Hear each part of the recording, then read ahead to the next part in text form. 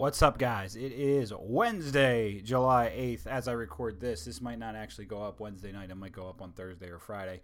But I just wrapped up a nice, long, passionate interview with Jo Jorgensen's vice presidential candidate, Spike Cohen. Spike Cohen, depending on who you are, if you know him, has been a quote-unquote interesting figure within libertarian politics, because Spike Cohen was running with Vermin Supreme originally, and Vermin Supreme, everybody knows Vermin Supreme as this satirist, this guy waltzing around making fun of the system, but he was a legitimate libertarian candidate for president this past cycle, and Spike Cohen was running as his VP originally. But a lot of people were wondering, is Spike Cohen even, why would they choose Spike Cohen?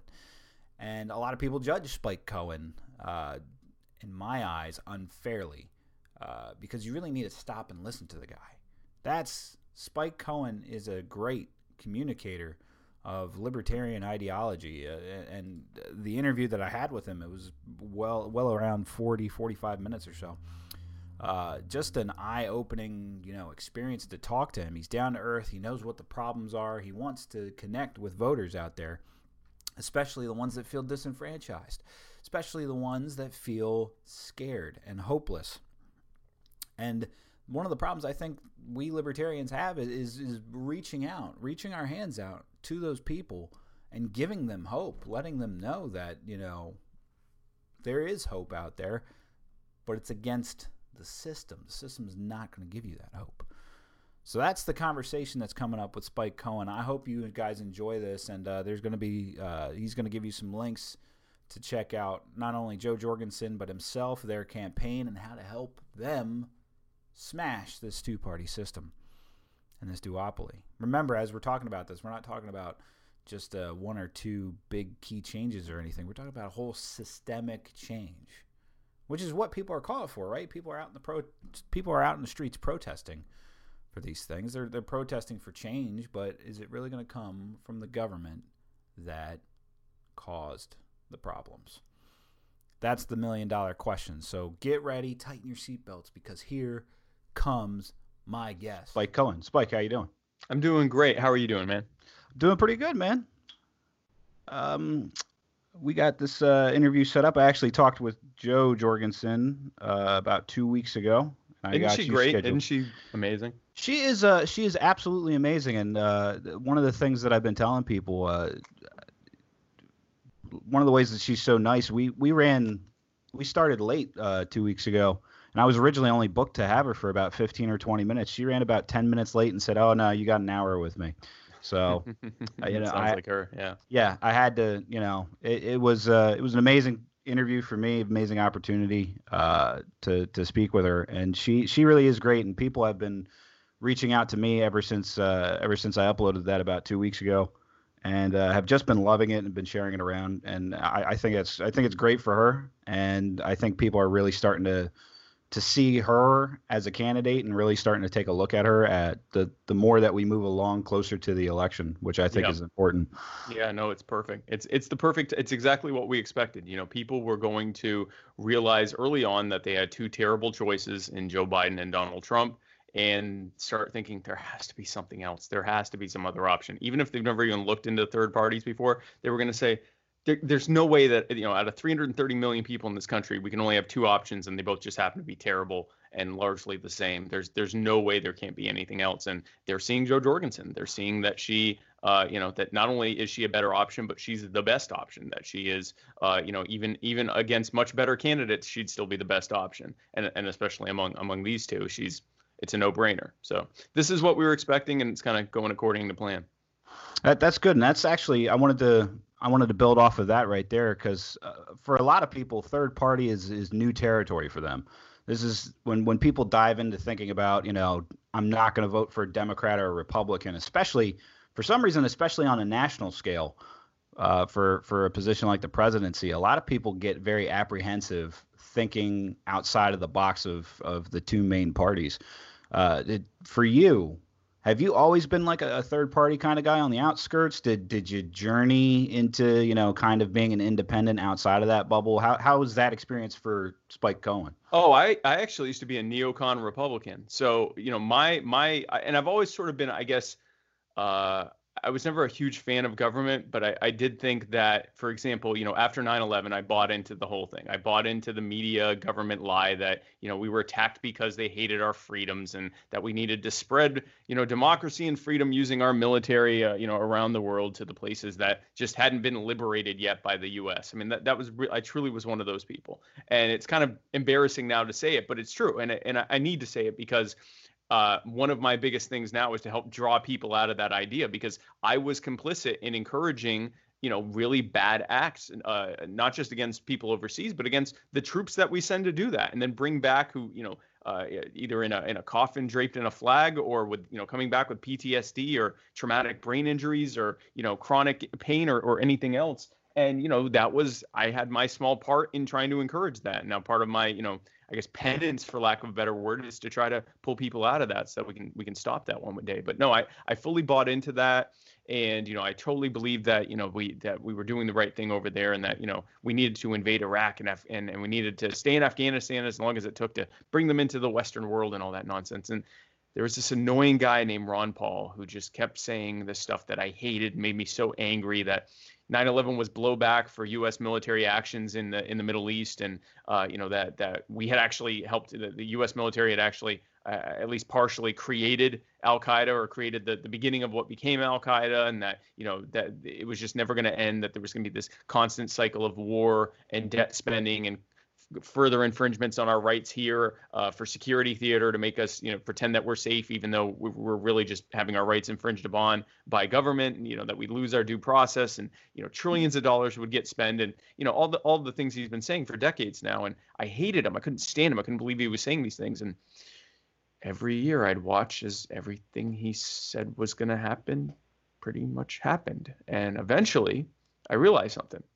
That guy was right. And it really made me start questioning myself. So going into around 2006, give or take, I really started looking into it more and more, and realizing that, yeah, no, that's not what they're saying is wrong. And so for a while, I was more of kind of, I guess, a liberty-leaning Republican constitutionalist paleocon type. But I did eventually work my way into, the Libertarian Party, and more importantly, into the libertarian ethos and philosophy over time, from kind of going from 2006 and over the next few years, evolving, for lack of a better word, into the libertarian that I am now, and the belief that we're not going to be able to change either of the parties from the inside. We're not going to be able to do that. These parties are basically two wings of the same bird, and they are designed to create the illusion of choice, to make us feel like we have choices, when the reality is, no matter which Republican we vote for, we get the same things. We get the same harmful and inequitable and abusive outcomes that we would come to expect from a two-party system built around an ever-growing, ever-expanding government.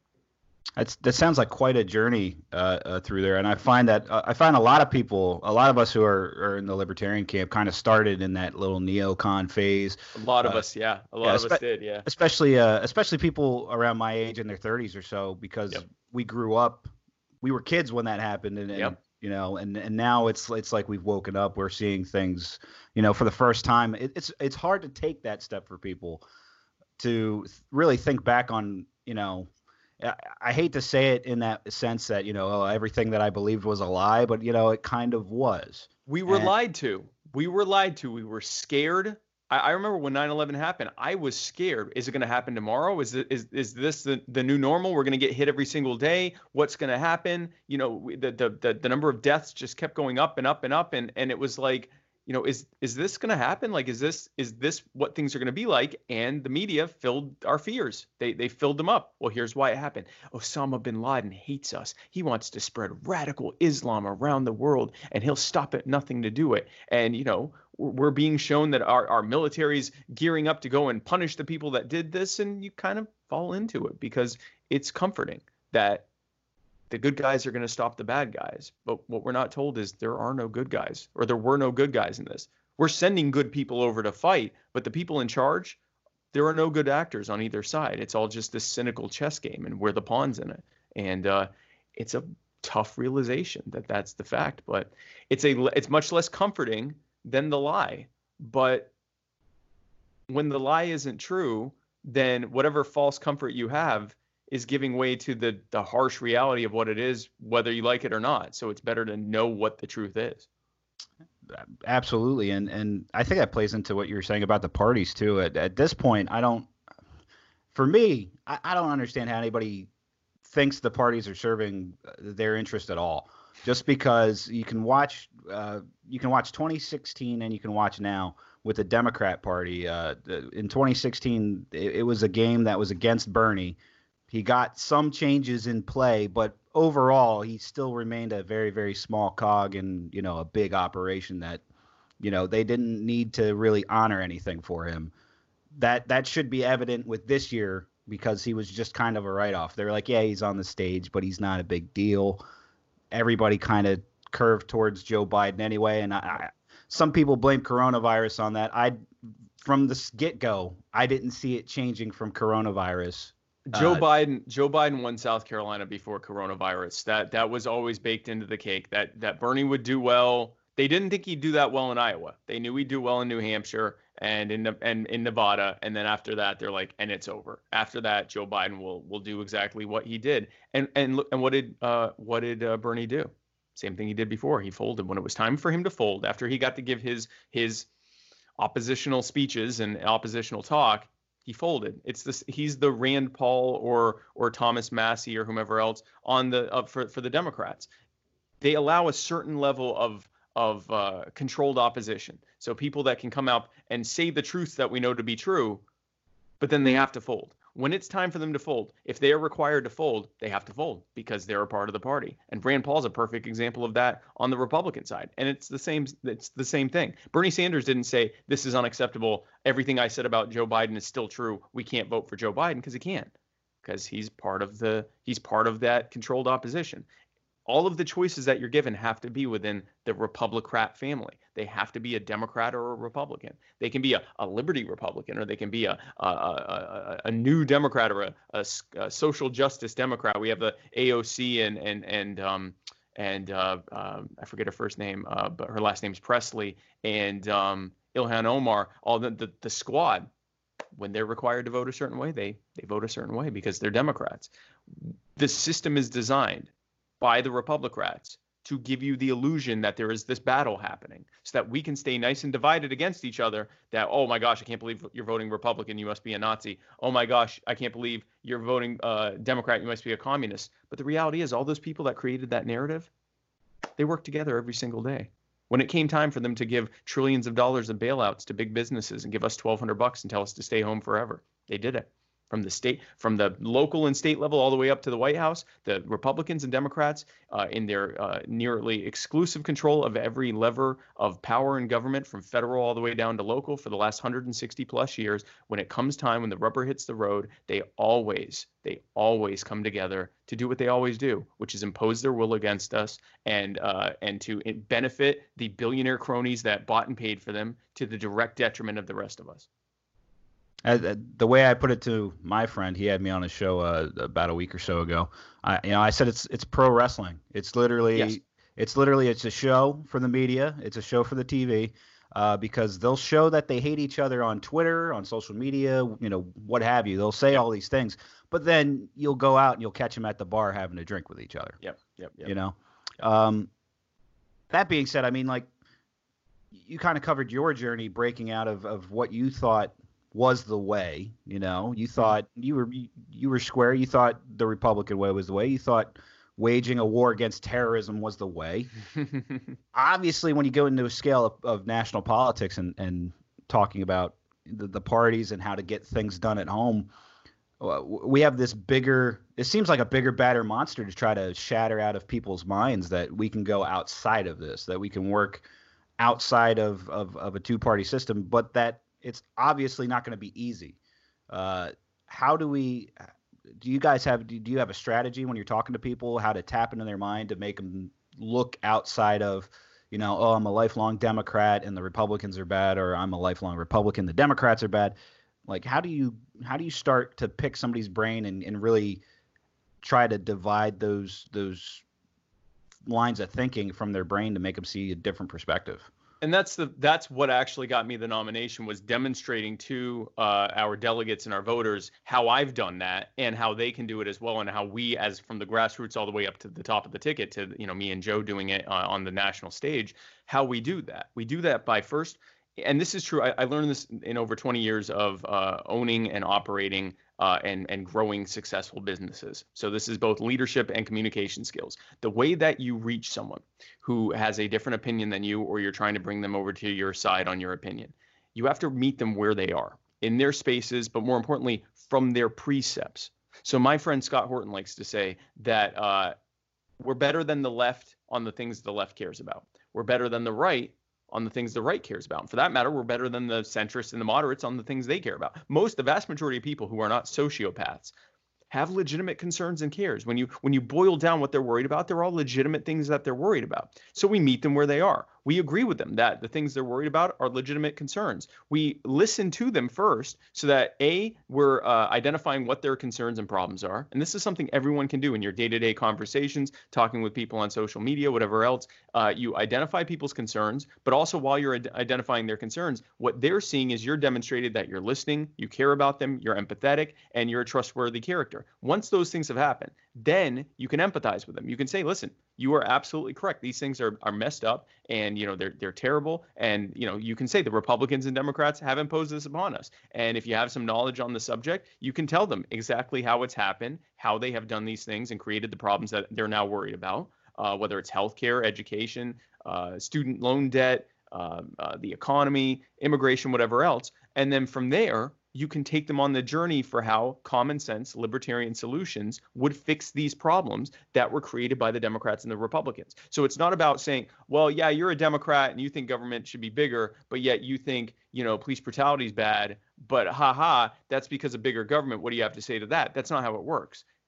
You get them where you say, I agree with you that police brutality is a problem. Police aren't being held accountable because of qualified immunity and because of civil asset forfeiture and because of all the different things that the Republicans and Democrats have put in place. And we're never going to get rid of that until we get people in office who will change those things. Here's what libertarians propose to do. And you can do that on any subject. So you're disabusing them of the left-right rope-a-dope. You're putting the entirety of the Republican system into one corner, which is the corner of people who are keeping a boot on the neck of the people and allowing for needless suffering and harm for no other reason than to preserve their own wealth and power and influence.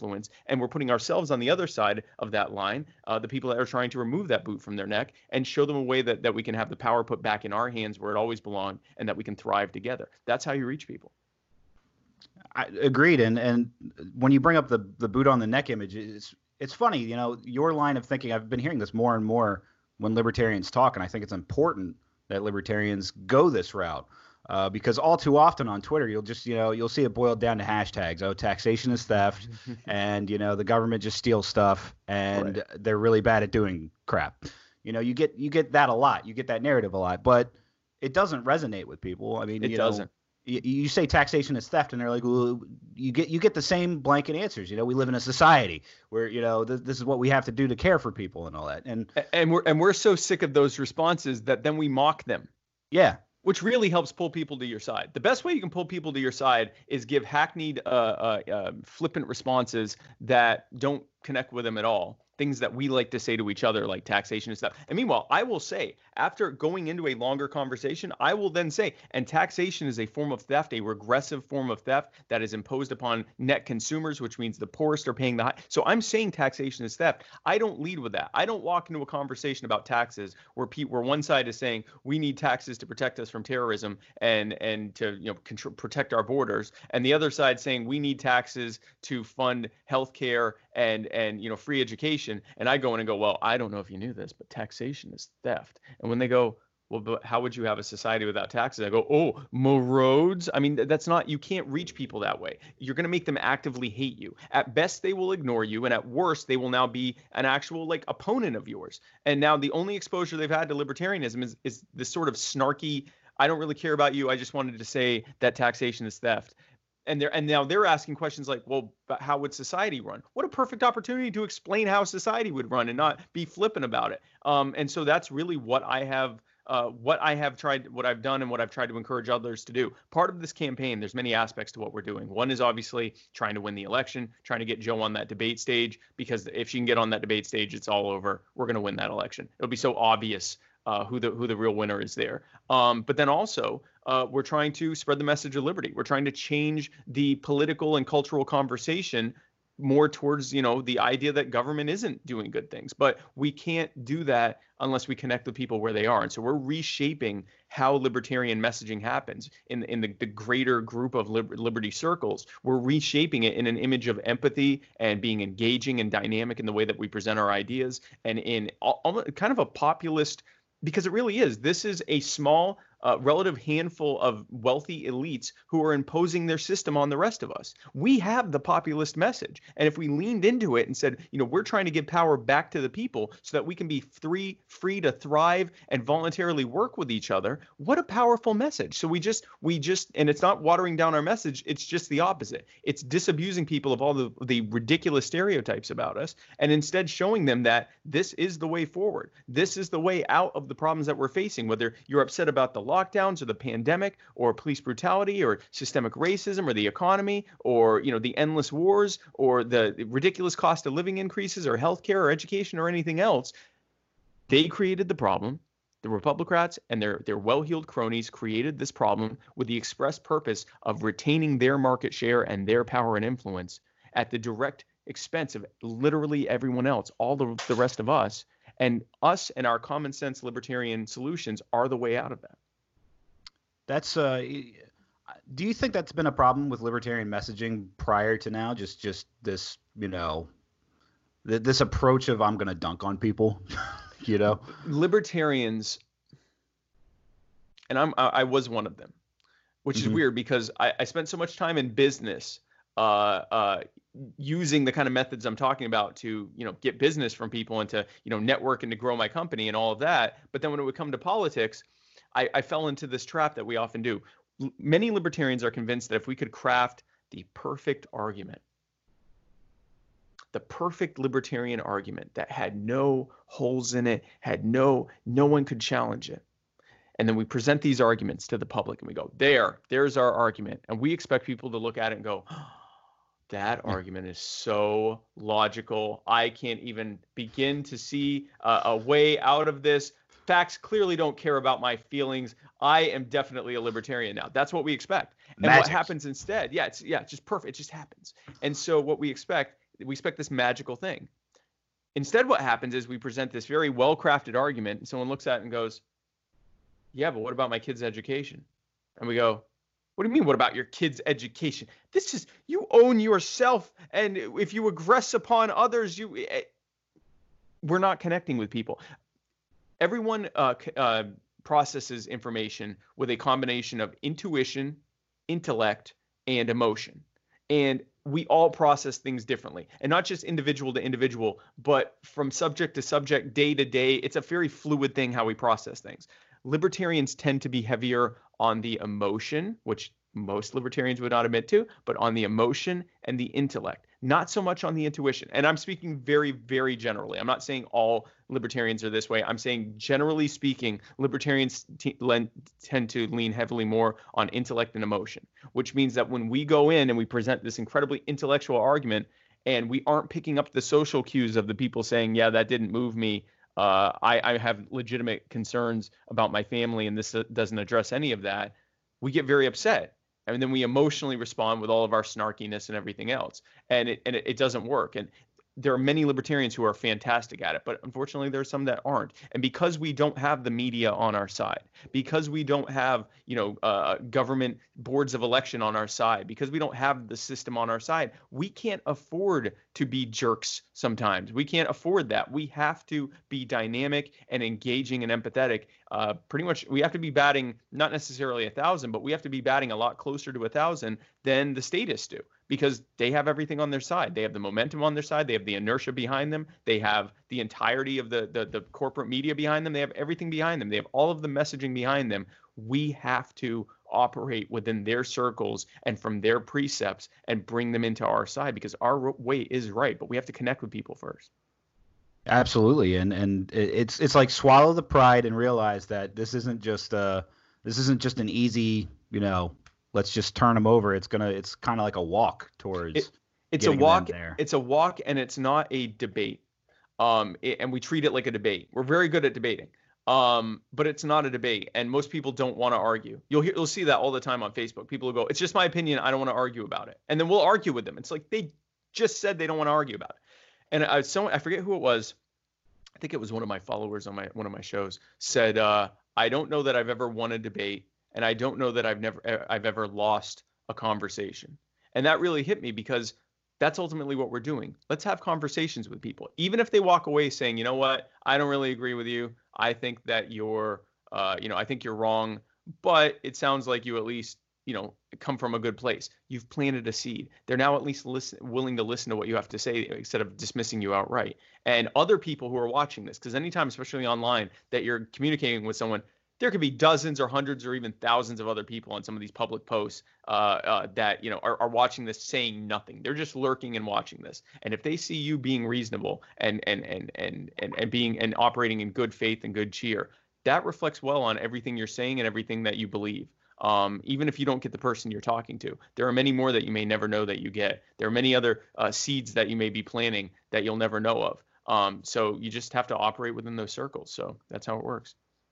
You were mentioning your media, Muddy Waters Media, correct? Yeah. So 3 years ago, I decided to retire from my company, from my web design company, and focus my life full time on spreading the message of liberty to a public that often hadn't heard of it.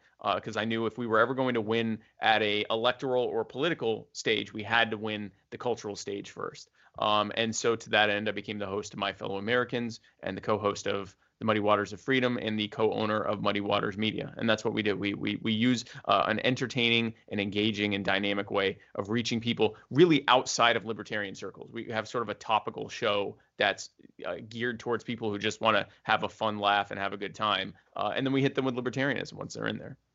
I got you. And that kind of plays into, because originally you were running with Vermin Supreme, correct? Yep. As his VP nominee. Mm-hmm. So a lot of people know Vermin Supreme for his years of work that spans far beyond when he joined the Libertarian Party. For that, I mean, a lot of people, I guess it depends on your sense of humor, depending on when you see him, because some people are like, "Oh, this guy, he's just being a wacky, funny guy playing off of it." But and I kind of was this way a little bit into this election cycle. When I saw that he was a libertarian candidate, I thought, no way. I thought he just goes around and trolls stuff. And then I listened to him in the debates, and he took the boot off the head and all that, and he actually started presenting the ideas and all that. And I thought, has he been doing this whole time? And I just kind of saw the gig and the gimmick and never looked deeper than that. I mean, have you guys? I think you've taken that part of that strategy, at least anyway, and applied it to yourself.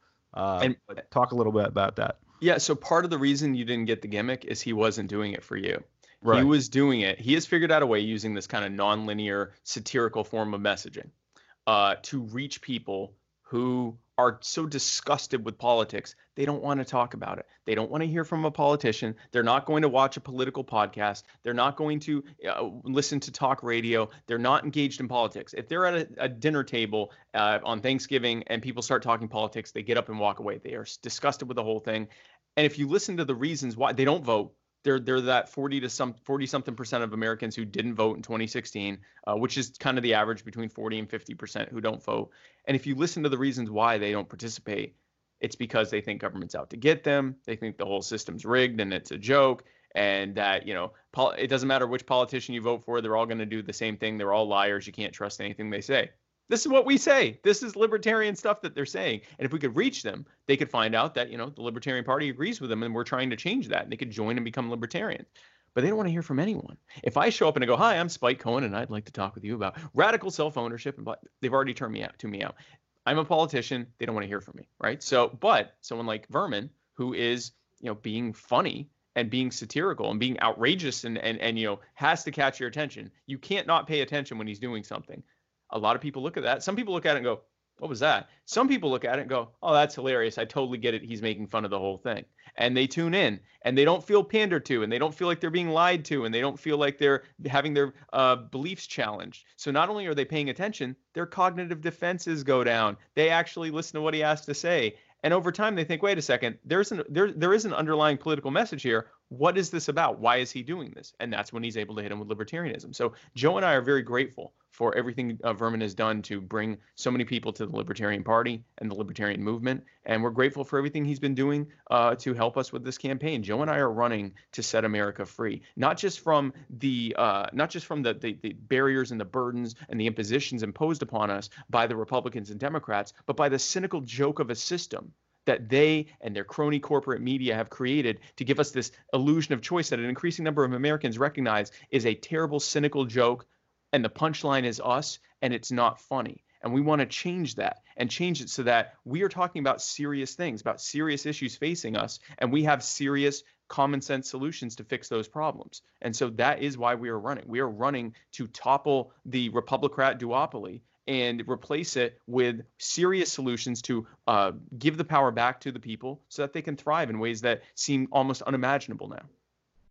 The thing that I find funny is, and I think you'd probably agree with this, wouldn't you say the most disenfranchised voter is the one that is so turned off by politics that they don't vote, that they don't want to talk about it? Very often, yes. I mean, there are some who are disenfranchised to a level of being second-class citizens, and so they often, many of them that are at that point, they vote Democrat because Democrats, they speak to that part of the country. They speak to the marginalized, even though they're going to do the same thing that the Republicans do, whereas the Republicans tend to speak to, the moral majority and the silent majority and the people who are kind of resentful of the marginalized. So they play their parts, right? The Republicans and Democrats play their parts of who they have to bring into the overall Republican movement, which is what it's all about. But no, there are definitely people who are so disgusted, disenfranchised, disillusioned, they don't bother voting. They have nothing to do with it. They're disgusted by it. Not to mention all the people that have been disenfranchised of the ability to vote because they have some kind of stupid felony on their record, which is another thing that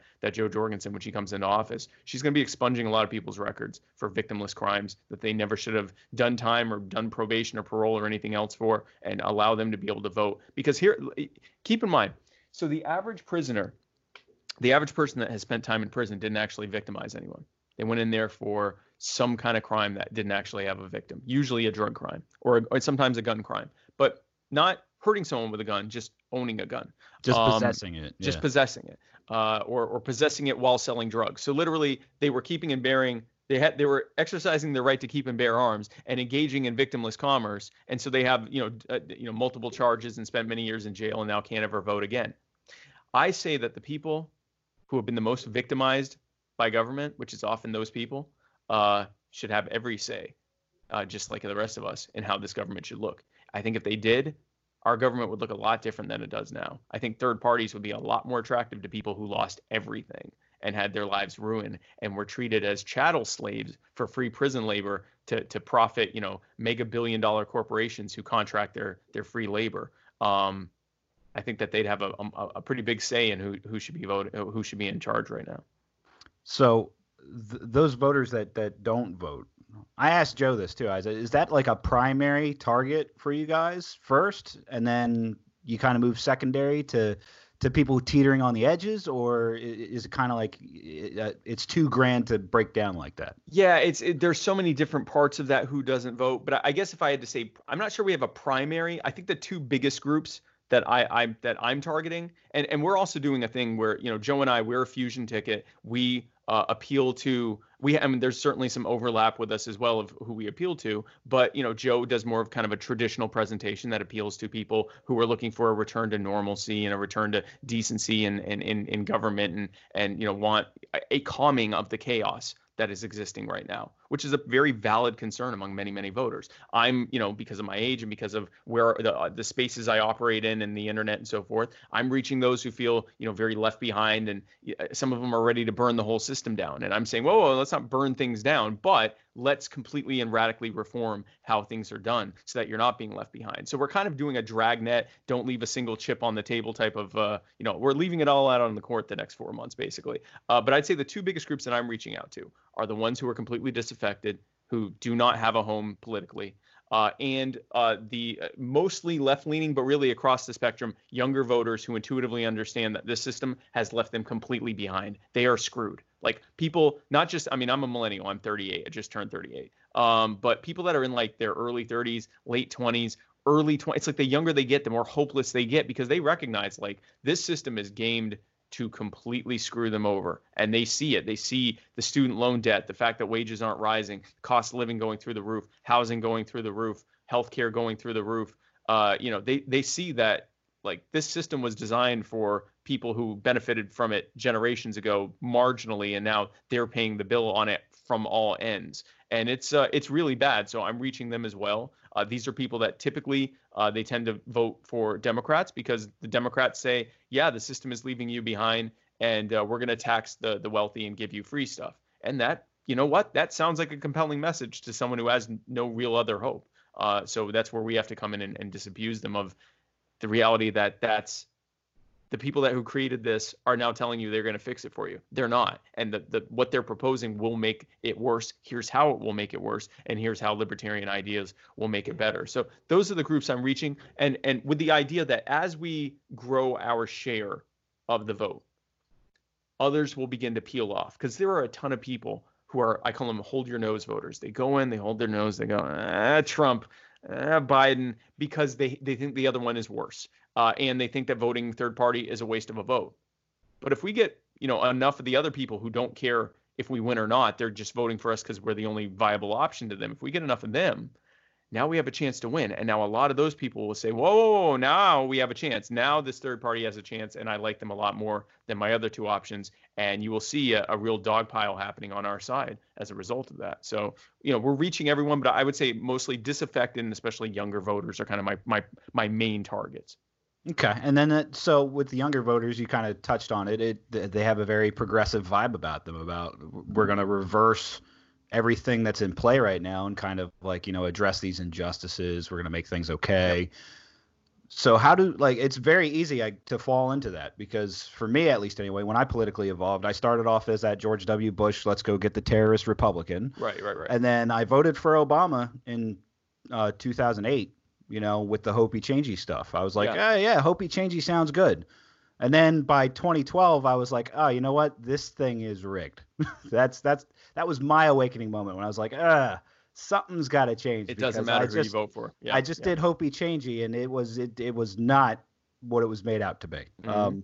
So breaking people from that mold, I mean, on a progressive scale, you're right. It does kind of sound comforting. Like, all right, well, we're going to tax the billionaire people. They can afford it. They can afford it. They can afford to part ways with this. They're just being greedy and not giving you your fair share. And it's part of the divisive thing. I'm sorry, I interrupted you. No. You're good. I'm sorry. It's part of the divisive thing. So you have the Democrats over here, especially the more left-wing Democrats, saying to those people, the marginalized, the young, those who are being left behind, and recognize they're being left behind. They go, these people over here, these older people and these wealthy people, and these privileged white people, they're taking from you, and they don't recognize that they don't care that you're being harmed, and so we're going to tax them and give you the stuff you need because they've been getting everything they need at your expense, so we're going to turn around and give you the stuff you need at their expense. And the people over here are going, that sounds great. And then the Republicans go over on this side and go, these lazy people over here, they want to take all your stuff. You worked hard for that. You earned that. And now they just want to tax you and ruin the economy so that they can have free stuff. Those lazy people, look at them. They make me sick. And everyone over here is going, yeah, those lazy bums, get them out of my pocket. And so you've got this rope-a-dope going on. And what's happened is no one is stepping back, or very few people. They're so caught up in fighting each other and hating each other. They aren't stepping back and saying, wait a second. The people who are teaming us against each other, they work together to do all this stuff. Everything that's happened, it's not because of those people over there or those people over there. It's them doing it. And so that's what we say. We come in and go, yeah, no, you're right. They both suck. They're both terrible. and they're both doing these terrible things. And then we lay out what, how their policies have created this, how their healthcare policies have led to massive increases in cost of healthcare and reductions in affordable access, how their wartime policy has led to an epidemic of soldier and veteran suicides and addiction and homelessness, how their so-called war on poverty has led to record high homelessness and record high poverty, how everything that they touch gets worse by design, because they want to keep us desperate and dependent and scared and anxious and resentful of others around us, and just mad and angry. Because if we're mad and angry and we're more kind of emotionally driven and always dealing with a combination of fear and anger, then we're less likely to be able to kind of step back rationally and say, wait a second, they're doing all of this. They're the puppet masters that are doing all of this. So what we do is we kind of quench that. We kind of help extinguish that fear and that loathing by saying, yeah, your concerns are valid. We want to change all of this. We want the healing to begin. We say a lot in this campaign. We say now is the time to heal. And that's not just a pander. It's the time to heal from the damage that has happened. And here is how we propose doing that. And instead of falling into a, Trump bad, Biden bad thing, we just say the whole system is rigged. All of them. They're just emblematic of the entire system. The entire system was designed to treat us this way to benefit a very small handful of very wealthy and powerful people. And we propose dismantling all of that. And obviously that plays into what we're seeing going on right now with protests, statues being torn down. Like the narratives, it's kind of crazy to me because we know they're in control. We know what they're doing, but the influence now, at least to me, looks like it's being passed down to, people on like Twitter. Twitter's like foot soldiers now almost. Like, well, yeah. I'm going to carry a banner and I'm going to carry out what Donald Trump's message is because we're the silent majority or whatever. You see literal fights in the streets between people with tiki torches talking about, you will not replace us. And we're voting for Trump to save our beloved land from there's some pretty racist undertones there, or in some cases not even undertones, just straight up racism. But also a lot of just nationalism and we're going to protect our country from these people, other Americans who disagree with us. And then on the other side, you have people saying, we're going to stop all of these right wingers. We're going to stop this. We're going to create a fairer society by appealing to the government that put us in this situation. And so they target their hatred on the oddest things. Aunt Jemima on a bottle. Now, let me say this. I know the history of I've read up on the history of Aunt Jemima. I see why it would be offensive. I have no problem with the fact that I think Quaker Oats, who owns the brand, the Quaker brand or whatever, decided not to have it anymore. But that's not going to change anything.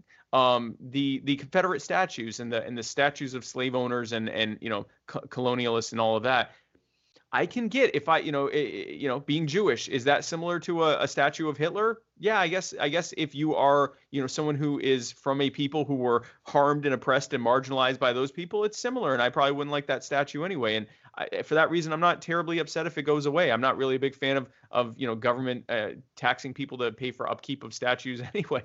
But again, that won't change it. We can tear down all of those statues. And whether that in and of itself is a good thing or bad thing, it's not going to change anything. If police are still not being held accountable, if government officials are not being held accountable, if we are not federally defunding the militarization of the police force, if we're not ending the war on drugs and we're not ending the sending of millions of Americans every year to prison for victimless commerce and using them for free prison labor, and then disenfranchising them from being able to vote or own a weapon, and unless they have tens of thousands of dollars or even hundreds of thousands to have their records expunged.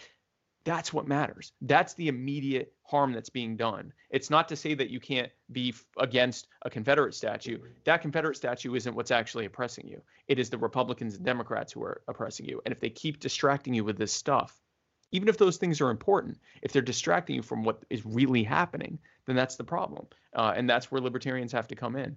And that's why Joe Jorgensen and I are fighting every single day to set America free, to end the wars, to bring the troops home, to end the war on drugs, to get government out of healthcare and education and put the power back in your hands so that costs can go down and access can go up and you can have more say in your future so that you can, thrive and live a better and happier and healthier life. basically, I always get to this, but basically, you got this isn't just a vote for this campaign and these these four key things change or whatever. It's a whole systemic change. It's a holistic change to every single aspect. There's no I always have a hard time when people say, what are your top 3 subjects? And I'm like, and so I'll pick, the top 3, but it's like, I mean, because of, we haven't even got, I mean, and we don't have time to, but we haven't even gotten into the Fed, how this all feeds into the Fed, endlessly funding all of this at our expense, both in terms of, constant debt being run up that the Fed is, getting treasury bonds from the government, and also in the fact that they're constantly reducing the value of our currency by printing out endless new money. I mean, it all feeds into each other. And so you can't really say, well, we just need to fix healthcare and we need to fix education and we need to fix the war on police accountability. And that'll be it. It's a whole holistic thing. It all feeds into a system that has been in the making for, well over 150 years. It's going to take a full dismantling and a full reformation of how things are being done in a way that will have immediate, profound benefit to the average American. And the only people that will suffer, for lack of a better term, is the extremely well-heeled, wealthy people who, they'll still be billionaires. They just won't, get to continue becoming richer and richer and richer and owning more and more and more of the overall wealth in this country at everyone else's expense. They'll have to actually just stay, the billionaires they are right now. And that's the harm that will be done, is that, some of these billionaires won't be able to become even richer. And the rest of us will directly benefit. And not through some kind of wealth redistribution, but by simply removing the barriers that they put in place that are preventing us from being able to thrive. Absolutely. You are right on time. We got to start getting ready to wrap it up. So is there any subject, anything that you wanted to add in here that we have not discussed? And then you can go into where they can find you, Jo Jorgensen's campaign, and how they can help out you guys as well. Yeah, absolutely. I mean, I'm someone who could spend another several hours talking about every other thing that needs to be done. But the bottom line is that Jo Jorgensen and I are fighting to set America free. And with your help and support, that's exactly what we will do. So if you like what you heard and you want to hear more and you'd like to join our team, I invite you to go to joj2020.com. That's joj2020.com. Fill out our volunteer form. You can become a volunteer and join our team. We have a contribution button. If you're able to make a donation, there's a big donate button at the top. We'd appreciate anything that you can give. You can follow us on social media. If you look for Spike Cohen or Jo Jorgensen on Facebook, Twitter, Instagram, YouTube. I'm on TikTok. If you look for us, you'll be able to find us. I invite you to follow us there and share any content that really speaks to you. Let your friends and family and colleagues and loved ones know why you're a libertarian, why you support our ticket, why you support libertarianism, and why you think it's the best way forward. And with your help and your support and your vote this November, we will begin the process of undoing the harm that's been done by the Republicrats and replacing it with the healing that will come from common sense libertarian solutions. And Fritz, I thank you for your time. Spike, thank you for coming on the show. Thanks for presenting your message. Absolutely. Thank you.